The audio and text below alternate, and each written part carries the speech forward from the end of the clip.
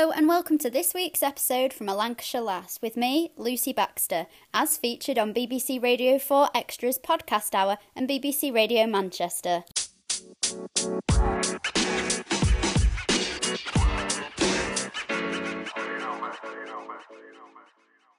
On my podcast today, I chatted to local lad Dave Riding about his career as a professional skier for the country and also the cafe that he runs with his fiancée in Tarleton called Boskins. Enjoy!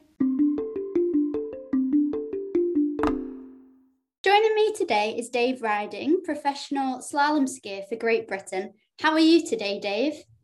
I'm good, thanks. Yourself? Yeah, I'm good. Why don't you take me back to how you first got into skiing when you realised you had a passion there? It was a ski mad dad and a mum who was quite understanding of my dad's love for skiing.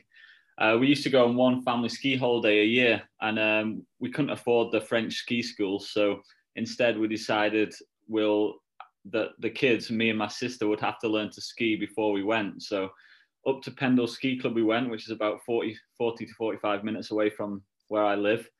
And from the first lesson, I absolutely loved it. Loved the sort of freedom, loved the people up there. And yeah, it never stopped. We're quite a competitive bunch of people in the family. So one thing led to the other. And soon enough, I was in the race team at Pendle and then racing around this country.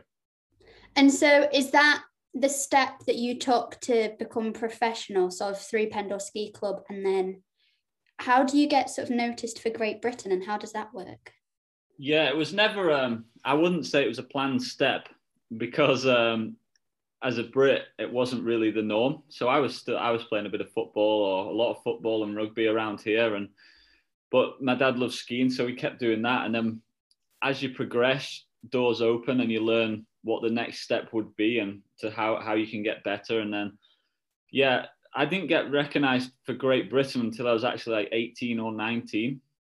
I was in the realms of very late to the sort of top of British sport, never mind the World Cup level. But yeah, so one thing leads to another. Like you do the racing in the UK, you hear about the racing on snow. So you go and train on snow, you race on snow, and then you start working your way through those ranks as well. And everything takes time, but eventually, if you stick at it and work hard, you can achieve it. Yeah, I think it's really just amazing. So that you started like the love from your ski, like family ski holidays. Like we go on one, like once a year, like yourself, and then from like when I was 3, just absolutely love it, and the adrenaline and everything. It's so much fun. Why did you choose slalom, not sort of downhill or jumping or any of the other disciplines? A few reasons, really. One, because I was always a scrawny lad, so the downhillers tend to be a different breed. That they're like 110 kilos, whereas right now I'm about 79, 80. So I'm a bit of a different build, but also because I did so much skiing in the UK, we only do slalom on the slopes in the UK because they're very short. So slalom's the only option. So while when I was, say, 18 to 24, I did downhill as well, I was always better at slalom. And then to try and make that last step in my mid-20s, when it was like, I have to do it now, we just put all our eggs in the slalom basket and went for that. And I would have liked to maybe do giant slalom as well. But just the time I had and the choices we made, it was a case of all or nothing on the slalom. And thankfully, that worked out. And who knows, if I'd have tried to do too many things, then you can be good at 4 events, but not great at one. So yeah, that's what we went for. And so how many years, you said you started when you were 18, I'm not asking your age, how many years have you sort of been professional now? So my parents made me go to college and get my A-levels. I did that at Runshaw College, just in Leyland there. And after that, they said, right, you can have 1 year where you go abroad and you can train abroad like the Austrians in their backyard and see how you get on. So after college, I wouldn't class myself as professional, but that's when I started doing this full time. Thankfully, I was able to get some local sponsors to help me. There was actually I went to school with a guy, and his dad owned a fire alarm company called CTEC. They do all the research design and everything in their company, and he supported me while he was also supporting his kids, and my family also was supporting me. So yeah, I needed help along the way, but yeah. And for a Brit, how is it to sort of train? What's like, if we don't put COVID in the mix, so obviously we've not got the Alps and the mountains. Yeah. Is most of your training done on dry slope and then you go off to somewhere where there's snow for a bit? Like, how does it work? So now, I've not skied on the dry slope since I was 21. So now all my training's abroad.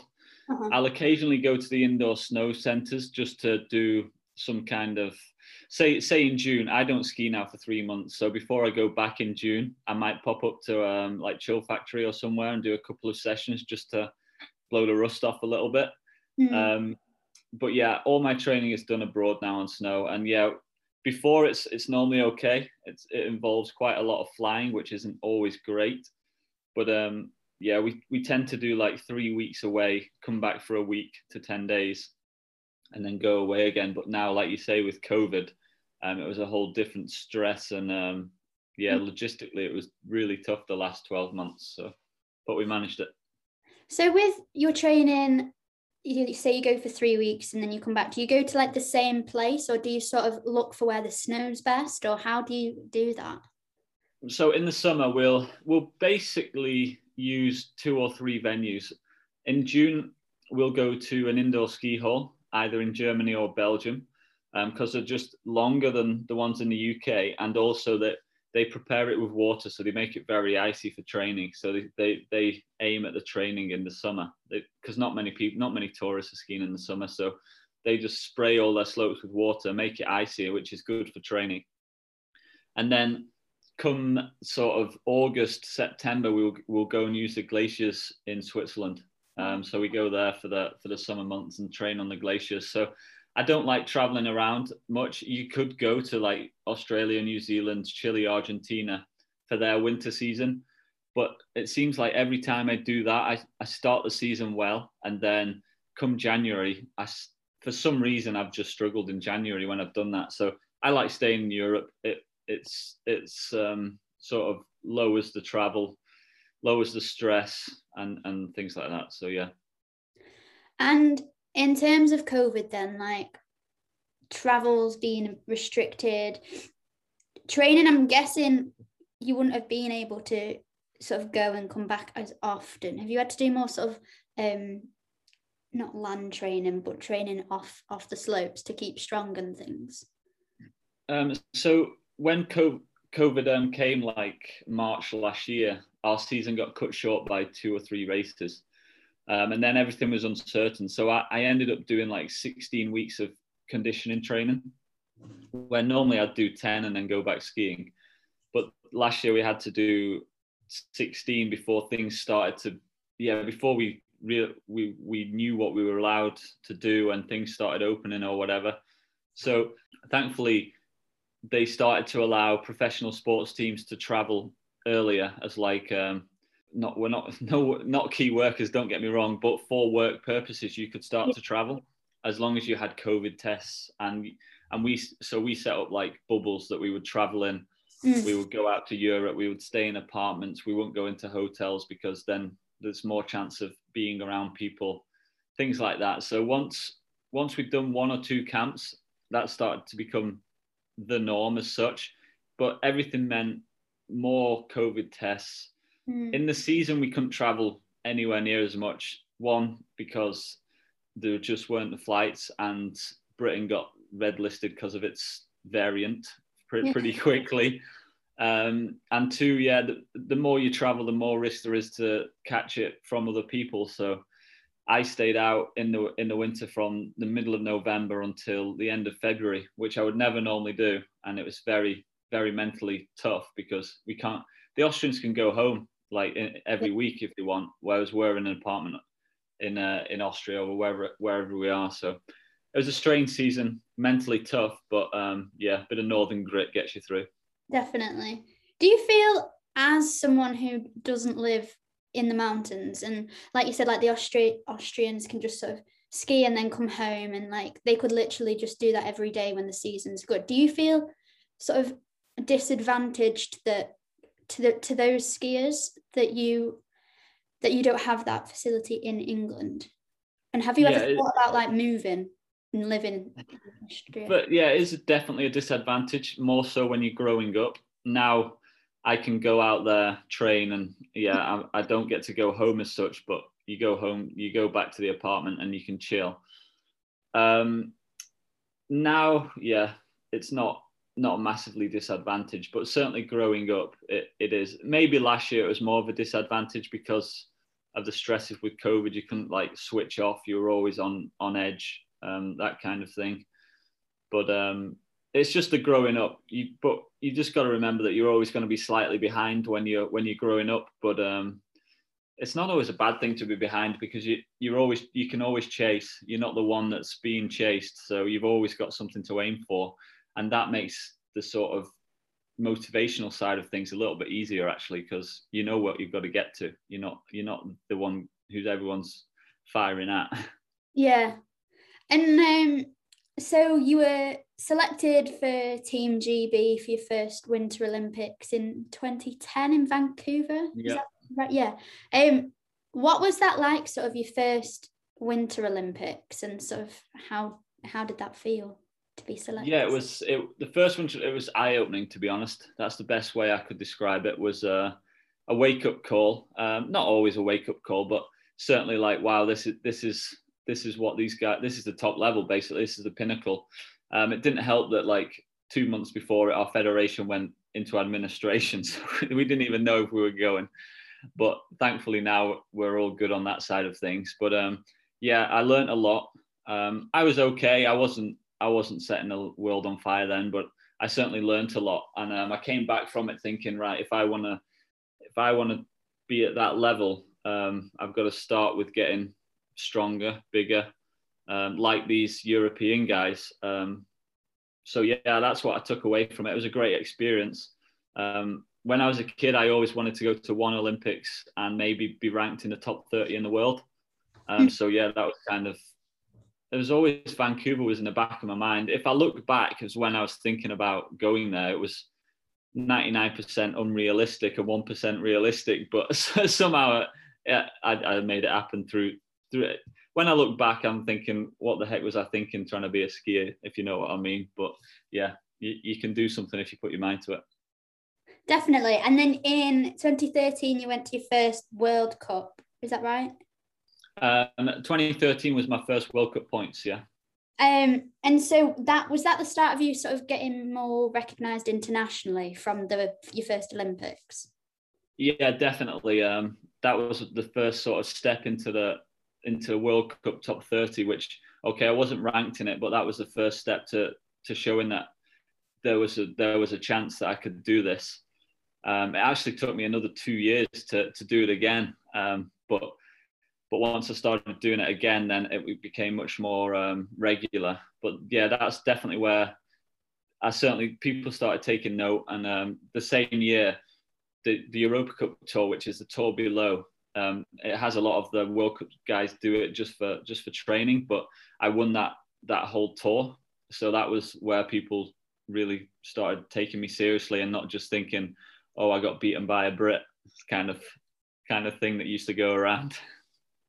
Yeah, I find it like really interesting as well, just watching you. Like, I watch Ski Sunday, and then they obviously like dart from different disciplines, but when you see like a British person like yourself like doing it, and it's like, I just think it's incredible, because you're not like from the mountains, but yet you're really good, and it's like you said, like northern grit and just like determination. And then so you said you wanted to be in the world's top 30, and so you got that in, what year was that? 15 or 16. I was ranked around 30 or 31 at the end of 15, and then 16 I really cemented myself in the top 30. Yeah. And then in 2017, I've read that you matched the best ever British results in a World Cup. Yeah, I was second in Kitzbühel. Who was the person from Britain who had the result before you matched? So there was a downhiller. I'm guessing, I think it was the 1980s. Could could have been slightly before, but I don't think he's that old. He'd shoot me if I said. He was called Konrad Bartelski, and like my first podium, no one really expected it. He came down and smoked his way into second. So yeah, that was what I was able to match. I think it was like 36 years or something since then. So yeah, it was a long time, and it was just good to get that British flag. When the results come up, obviously you see where the British flag. It was just nice to see that back even in the top 5 or whatever. That was cool. I love the flag for some reason. I really like the British flag, and I just think it's so cool when you see the British flag in any sport, especially like when I watch the Olympics or wherever. When you see that British flag near the top, it's like, oh, I just love that. So yeah, it was cool for me to put the British flag in the top 3. Do you think that there's more British people getting into sort of professional skiing now, or do you think there still needs to be quite a lot to be done? There's definitely at the top level now. There's a good group coming through. In any sport, I think it comes in waves. You never, especially with the Brits, we're never gonna have this constant. Well, maybe we will in the future, but we haven't had in the past this constant sort of flow of people. It's always been a few people, then none, and then one or none. And so now there's a good group coming through. So when I retire, hopefully there will still be people on the TV for people to watch. And I think that's the important thing for the next generation is always having someone to watch. I remember the cycling in, 2002, when they started getting Olympic medals.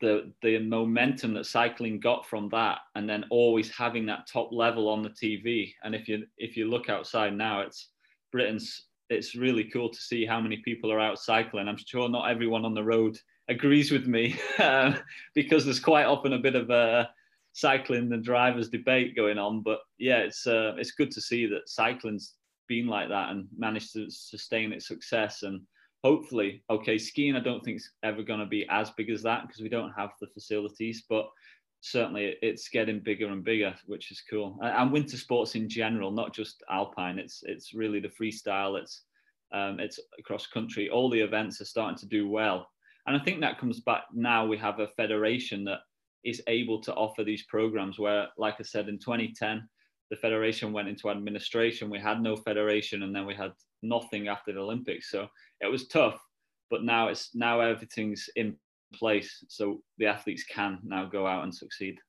Yeah, I think as well, from maybe just because it was the age I was in 2018 when it was the Winter Olympics in South Korea.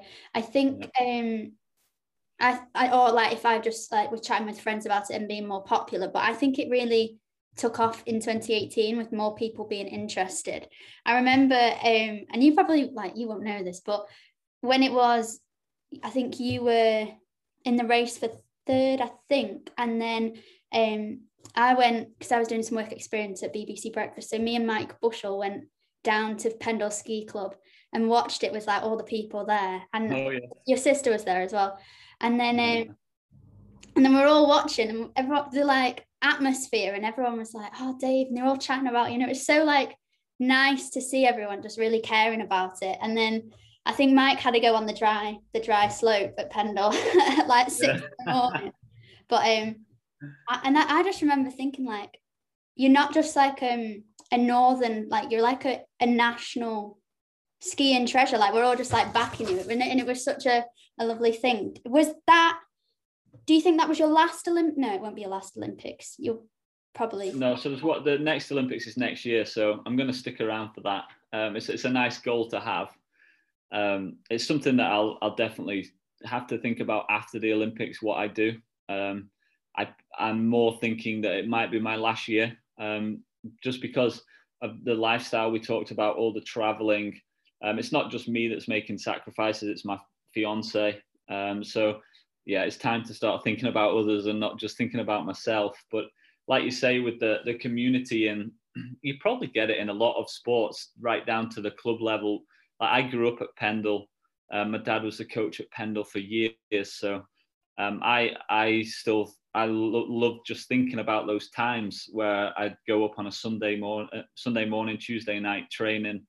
Great group of people, 30 to 40 people we had up there, just race training. It was really real good community, and yeah, I like it a lot when I see that, because I know the feeling that brings, because I've been in that, not with someone from my club, but when Alan Baxter got his medal in 2002, okay, it got taken away, but yeah, I remember the feelings that I got then. So it's just cool that it would be cool if it was someone else as well, but it's cool that I'm able to give those feelings to the next generation, and that's the most important thing for me now, is to almost to just inspire the next generation, so alpine skiing keeps building. And I think you're doing that, because from listening to the people who were at Pendle Ski Club, like even there was like children who were like 6 or 7, and they were like, I'm so inspired by Dave, he's why I want to slopes. And I think that's just so nice. Where are the Winter Olympics next year? They are of all places, they're in Beijing, China. That's cool. So yeah, I'm sure there'll be a lot of political debate of whether we should be going and or everything like this. But yeah, it's not something that, there's always political debate around Olympics. I remember before the last one in Pyeongchang, I was getting Facebook messages, Twitter, I was getting tweets fired at me about people talking about the abuse to dogs, because it's just not something that I can think about in the lead up to an Olympics. So, but you should have seen the amount of messages I was getting and saying we should boycott the Olympics, blah blah blah. But it's crazy. There's so much politics behind everything. But I'm sure there'll be even more around Beijing. Yeah. Do you think I can't remember. Have you ever carried the flag at the opening ceremony, or do you think? No, I've never done that. I'm not sure I'm quite in line for that either. I think we should start like a campaign for Dave. Oh yeah. Dave. No, well, the thing is, like, slalom's always the last event, and the opening ceremony's 2 weeks. I've never been to an opening ceremony because I'm always training somewhere else. You never really get as good training at the venue, so more than likely won't be there for the opening ceremony. So do you get a chance before you go down the actual slope at the Winter Olympics to sort of have a go up that slope to suss it out, or do you not? No. Even the course. So they will set the race course. Whoever is setting, it's drawn out of a hat which nation sets, and then we get 40 to 45 minutes to inspect the course. Like, you can slide through it, and then you have to race it. So yeah, you don't see it before. You literally don't see it until an hour before you race it. So yeah, it's that's quite a big part of racing, is how you can visualize and how you can get your best performance out on that very first run. That's something that's definitely a skill you have to learn. So when you're at the top and you're about to go down, like what's rushing through your head? How do you focus? Because I'm sure adrenaline's like, woo.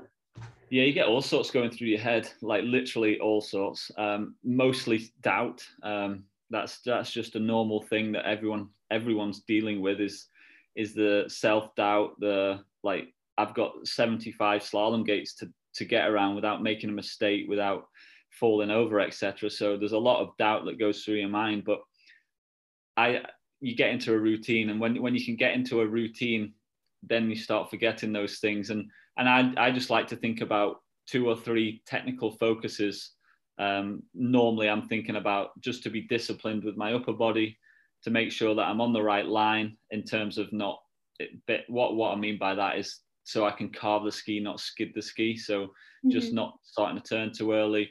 And then one thing from training, whether that's to move my upper body out of the turn or whatever it is, just to take away the other thoughts.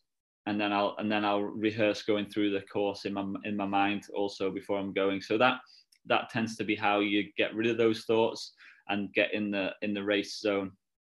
And what kind of speed are you going down this? In slalom, we're not going anywhere near as fast. It's absolutely. I'd struggle to get Flash going through Tarleton on a 30-mile-an-hour limit. No, we do about 30 miles an hour in slalom. Wow. The speed in slalom is the speed of movement. You're doing a slalom turn from gate to gate in under a second. So that's where it's much more agile. But in downhill, that's where they're doing the high speeds, and they're doing 100 miles an hour. So Yeah, there's a difference in slalom to downhill. Slalom's sounds, and also when I'm watching it, it looks like it's more technique based. I know the downhill skiers won't be out of control, but sometimes like they're just flying and you think, whoa, like they're just like going for it. So is it more sort of the rhythm you get into when you're turning and yeah, there's a lot of agility while you still have to be strong to deal with the forces. It's much more quicker footed discipline. Yeah, getting the rhythm check, but you've got to be able to change the rhythm. Yeah, it's just it's much more like a dance than a all out charge that downhill is. Yeah. And so like the recent season that's been happening, like when does the season start? When it starts normally I'd start mid-November and finish mid-March, but this year I started the end of December until mid-March. Okay, so you were in Adelboden in Switzerland, and you placed in January. How did that feel? Sort of be on the podium. I've had 3 podiums now. That was my 3rd one, and literally they come when I least expect it. Obviously it felt phenomenal. I didn't know if I'd ever get back on the podium after 2019. You never know, right? But yeah, so I'd just come off the back of a 27th in Zagreb, literally 3-4 days before. So I was just thinking, do I still have it? Like, what's going wrong? I've not had a 27th in years. It was one of my worst results in a long time. So the mental battle in between those 2 races was crazy because, yeah, I thought, well, mate, like the doubt, like I was talking about, I'm 34. Maybe that's it for me. Maybe this is my last year. Mm-hmm. And then 2 days later, you're on a World Cup podium, thinking like, what the heck's going on? And it was actually really cool because on my other podiums, I've been the only one in the race from Great Britain. But at this race, we had 4 other young lads, or 3 other young lads there. So we had a real team there, and to be able to celebrate with them. And, you know, I've got this picture of us at the bottom where I'm on their shoulders. And that was the coolest moment in my career, was to share it with the young lads, hopefully inspire and show them what's possible. Yeah, that was my favorite podium for emotions. Kitzbühel was just ridiculous. My second one in Oslo, I never expected it. And it was just like, right, on to the next race. But this one I was able to get some real emotion from it. Yeah, that's really cool. And I think, like, as you said, I can't imagine sort of that mental battle between the 27th and then when you're on the podium, but that was incredible. I have a few people who are keen skiers who wanted to ask me what skis you use and what sort of boots you have and things like that, sort of your equipment. So my skis, I went back to the Fischer brand of ski last year, so it's the one with the yellow bases. I went back there just because I felt comfortable on the ski. It's not, certain skis work better in different conditions, but we won't go into that. It's like trying to tune a Formula One, not a Formula One car, but so much goes into how you set up a race ski, whether it's edge angle, base angle, there's loads. But yeah, I feel most comfortable on Fischers, and I feel they're the best ski, certainly for me. And then on slalom boots, I use the Fischer boot, but you just can't buy the material in the shops that we use because they're so specific. You can get close with Fischer, which is the good thing for the next generation. They make a ski that pretty much we are using for their younger skiers, but boots are so technical that if I could, normally people would refer to a boot in flex of like 80, 100, 120, 150, and they think like 150's the race boot. But if our boots are measured in the grade of plastic, so in Fischer it's 1-1 is the stiffest and 5-1 is the softest. So if I'm going to get into detail, I use a 3-1 on the lower boot, and that sort of boots in 2 halves without boring people in.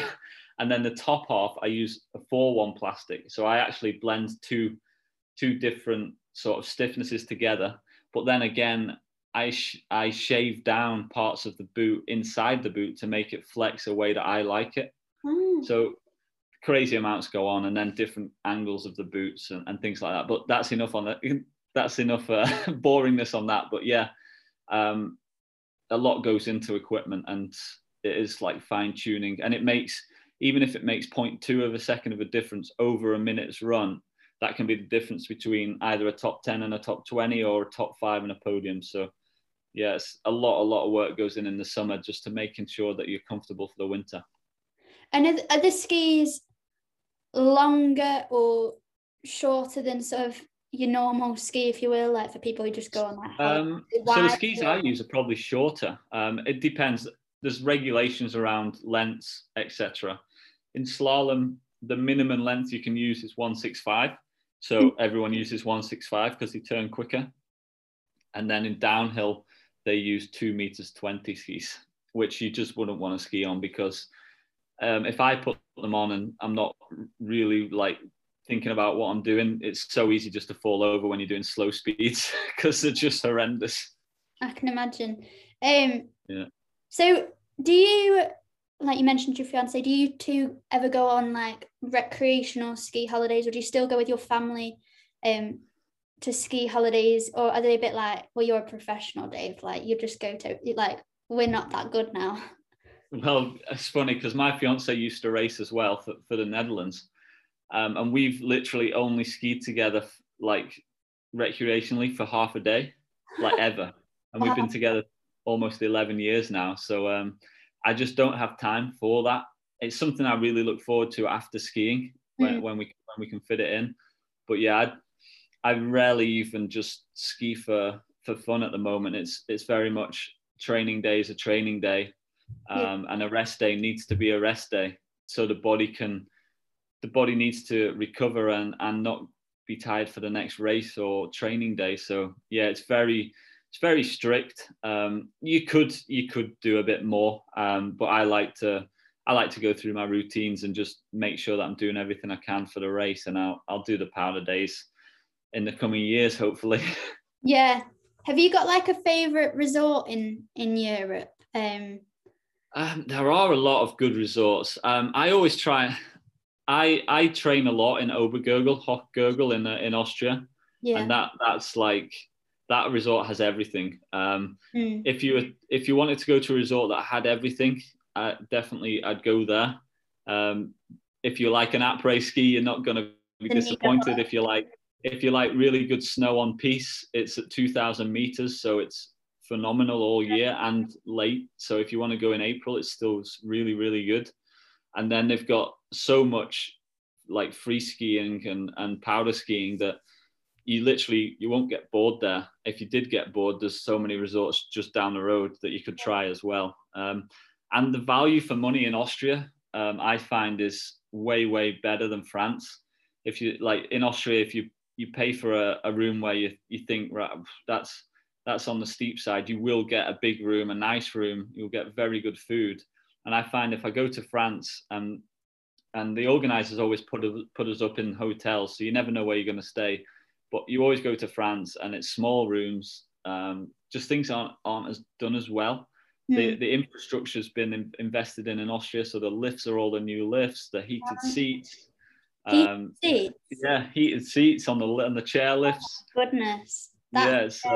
It's luxury, but it's also cheaper. So yeah, I think the Austrians are doing it right. The French have bigger resorts. That's their sort of niche. The Austrian resorts are a little bit smaller, but I'd say value for money and après ski way better. Yeah, is it the Niederhut in Obergurgl? Is that Yeah, they've got a few. I was actually going to get married at the Hohemut Alm. It's called the Hohemut Alm restaurant right at the top last April. And that's just, if you go to the very top, you've got this panoramic view of 360 view of just, I was praying it wasn't raining or like snowing, but it's beautiful up there, yeah.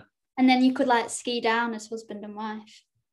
No, because it'd be midnight, dark, and I'd hope that I'd be able to relax and have 1 or 2 drinks. So I get the lift. We went to Meribel like March 2020, and then as we left on the Saturday, all the resorts started shutting because of COVID, and we literally just got back in time. But we found like that was the first time we'd been to Marybelle. We normally go to Morzine, but I liked how you could do sort of the Three Valleys and Yeah. that. We used to have our British Championships in Marybelle always at the start of April. So that's where you get the huge amount of skiing. Yeah. Like there's so much skiing around there, and you can ski for 2 weeks and you will barely do the same run if you wanted to.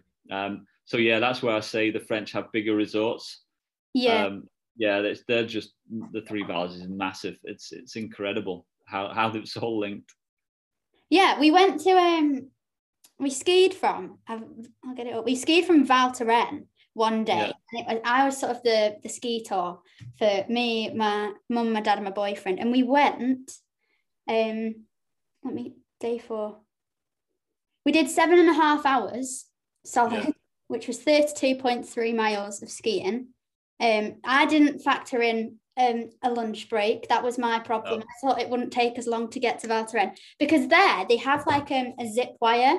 So you got to like the top point and then you could like zip wire down, but the zip wire was shut. So then my happy little ski campers with me were not happy with me. And it got to like 2 minutes before all the lifts were shut in and the slopes were all like, when they get all mogully. Oh yeah. Horrible. Horrendous. And everyone was not happy with me. And I was like, come on, team, let's keep going. But yeah. And then with slopes, well, you said you don't recreationally ski, but like when you were younger, would you ever like prefer like the big wide open slopes with like, when they go between the trees and there's the little jumps? Would you ever do that when you were sort of not training? Yes, when I was younger, would do anything. We'd bomb through the trees on these little narrow paths with you try and jump double jumps, and it felt like a motocross track.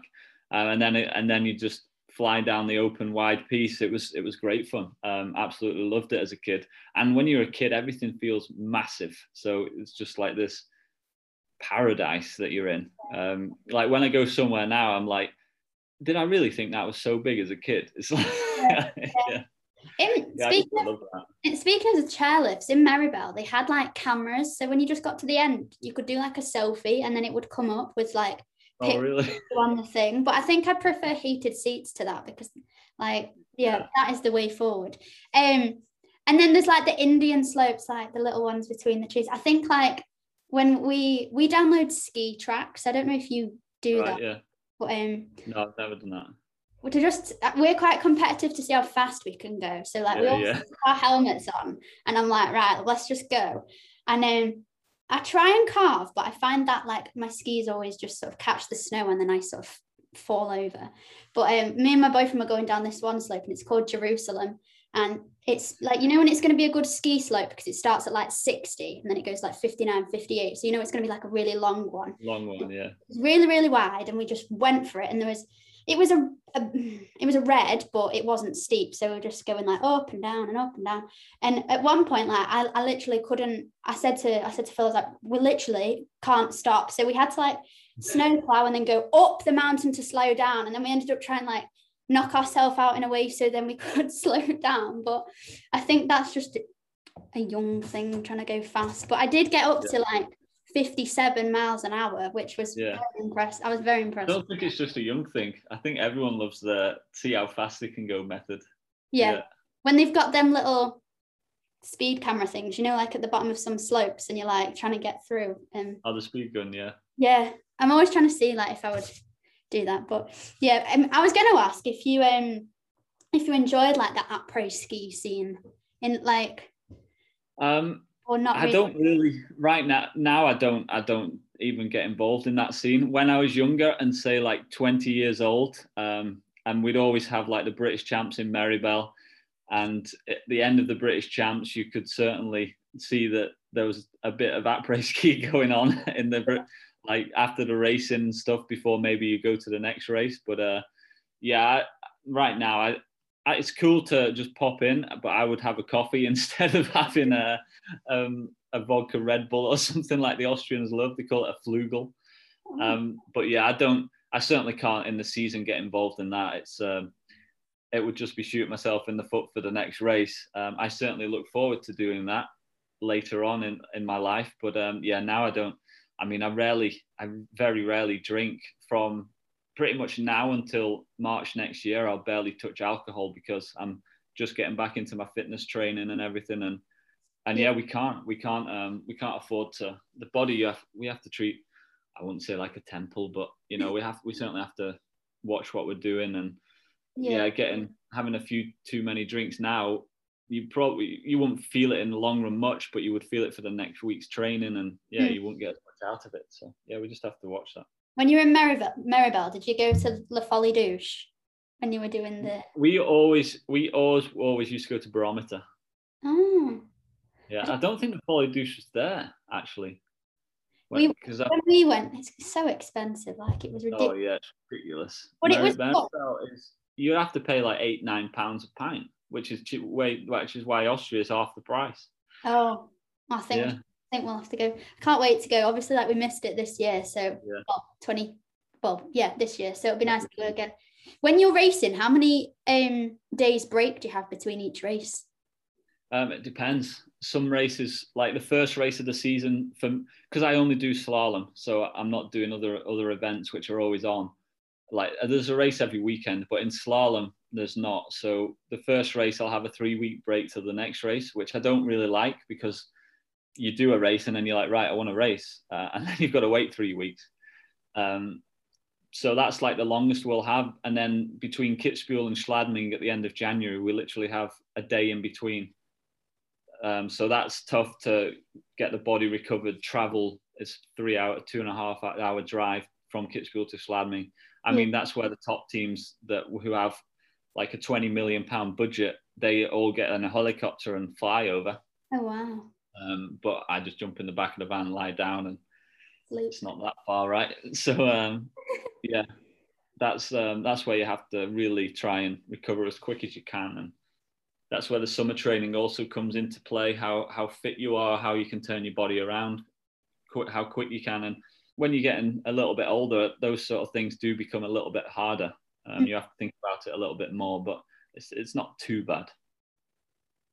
And if we turn now to the cafe that you and your fiance have in Tarleton, do you want to talk a bit about that for the listeners? Yeah, so kind of jumped into that. Never been involved in running a business really at all.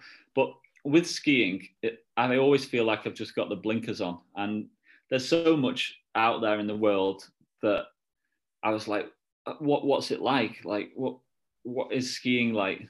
That's been my life. So I've never done anything else. And I had this burning desire to do more in my life, not just be a ski racer. A, I can't do it forever, but B, I was almost bored of just solely focusing on that.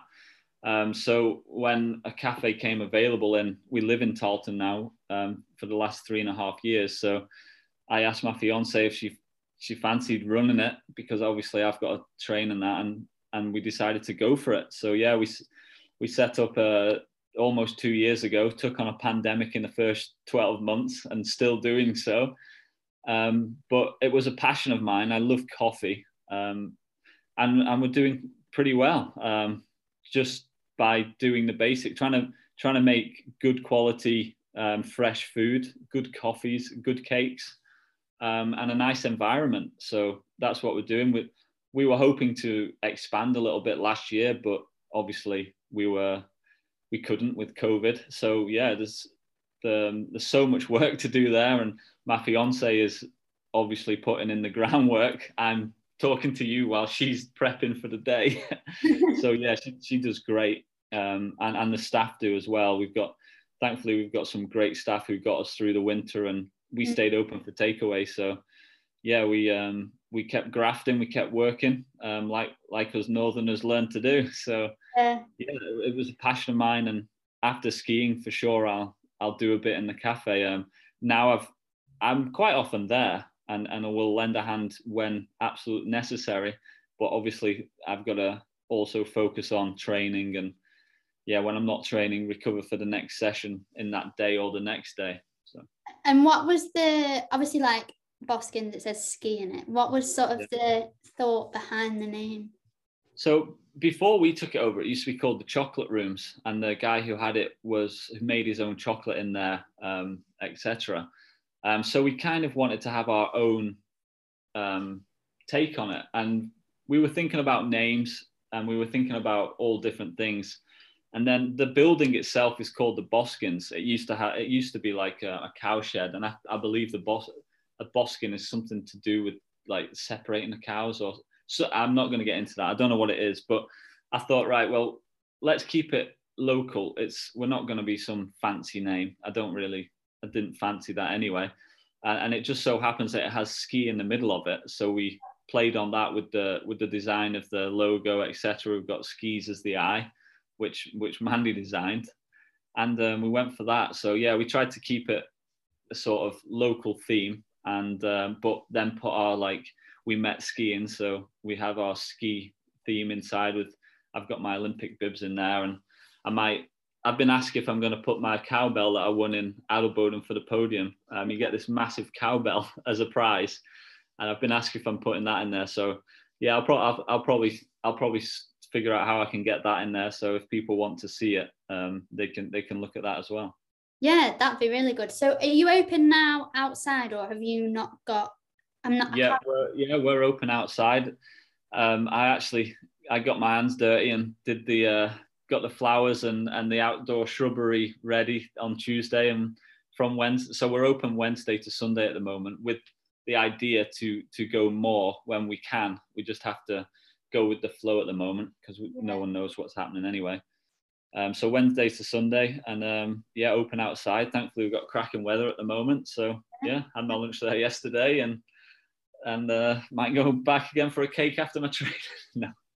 Well, if I'll probably be coming in the next, so often, I'll make sure I have a look at the shrubs and see how well you did with them. Hopefully they're not dead by then. Otherwise I've shanked it. So just to sum up, what's next for you? You've said the Winter Olympics. What are your sort of future sort of goals, or what are you thinking? Well, I'm probably going to have to graft a bit in the cafe so Mandy doesn't have to do as much work. I think that's my future goal. But no, in terms of skiing, obviously the Winter Olympics is 2022, so next February in Beijing, like we said. So that's a very easy goal to have in my mind. A short-term goal, but it's always been a long-term goal of mine, but it's just short-term now because it's less than 12 months. And then, just put everything I've got into that.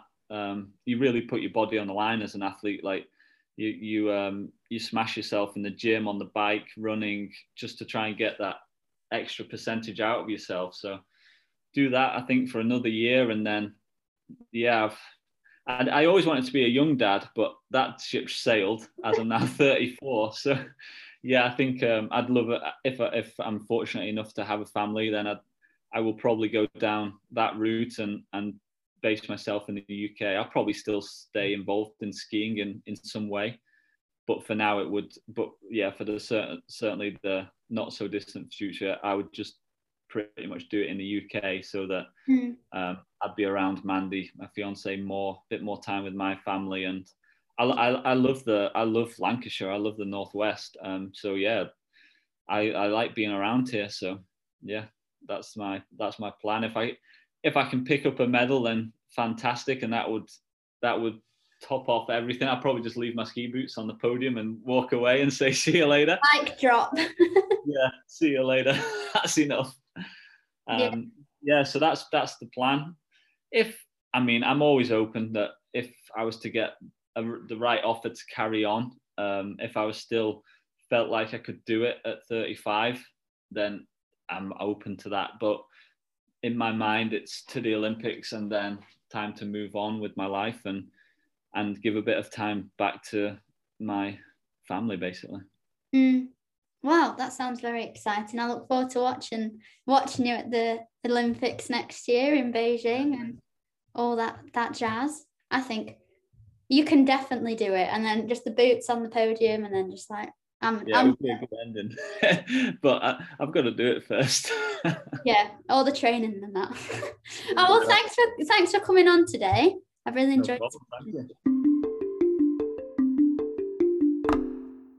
To follow along with what Dave is up to, you can follow him on Instagram at Dave_riding. And to support his cafe in Tarleton, you should 100% go in and visit. And also follow them on Instagram at Boskins Cafe. Thanks for listening, and we'll see you next week.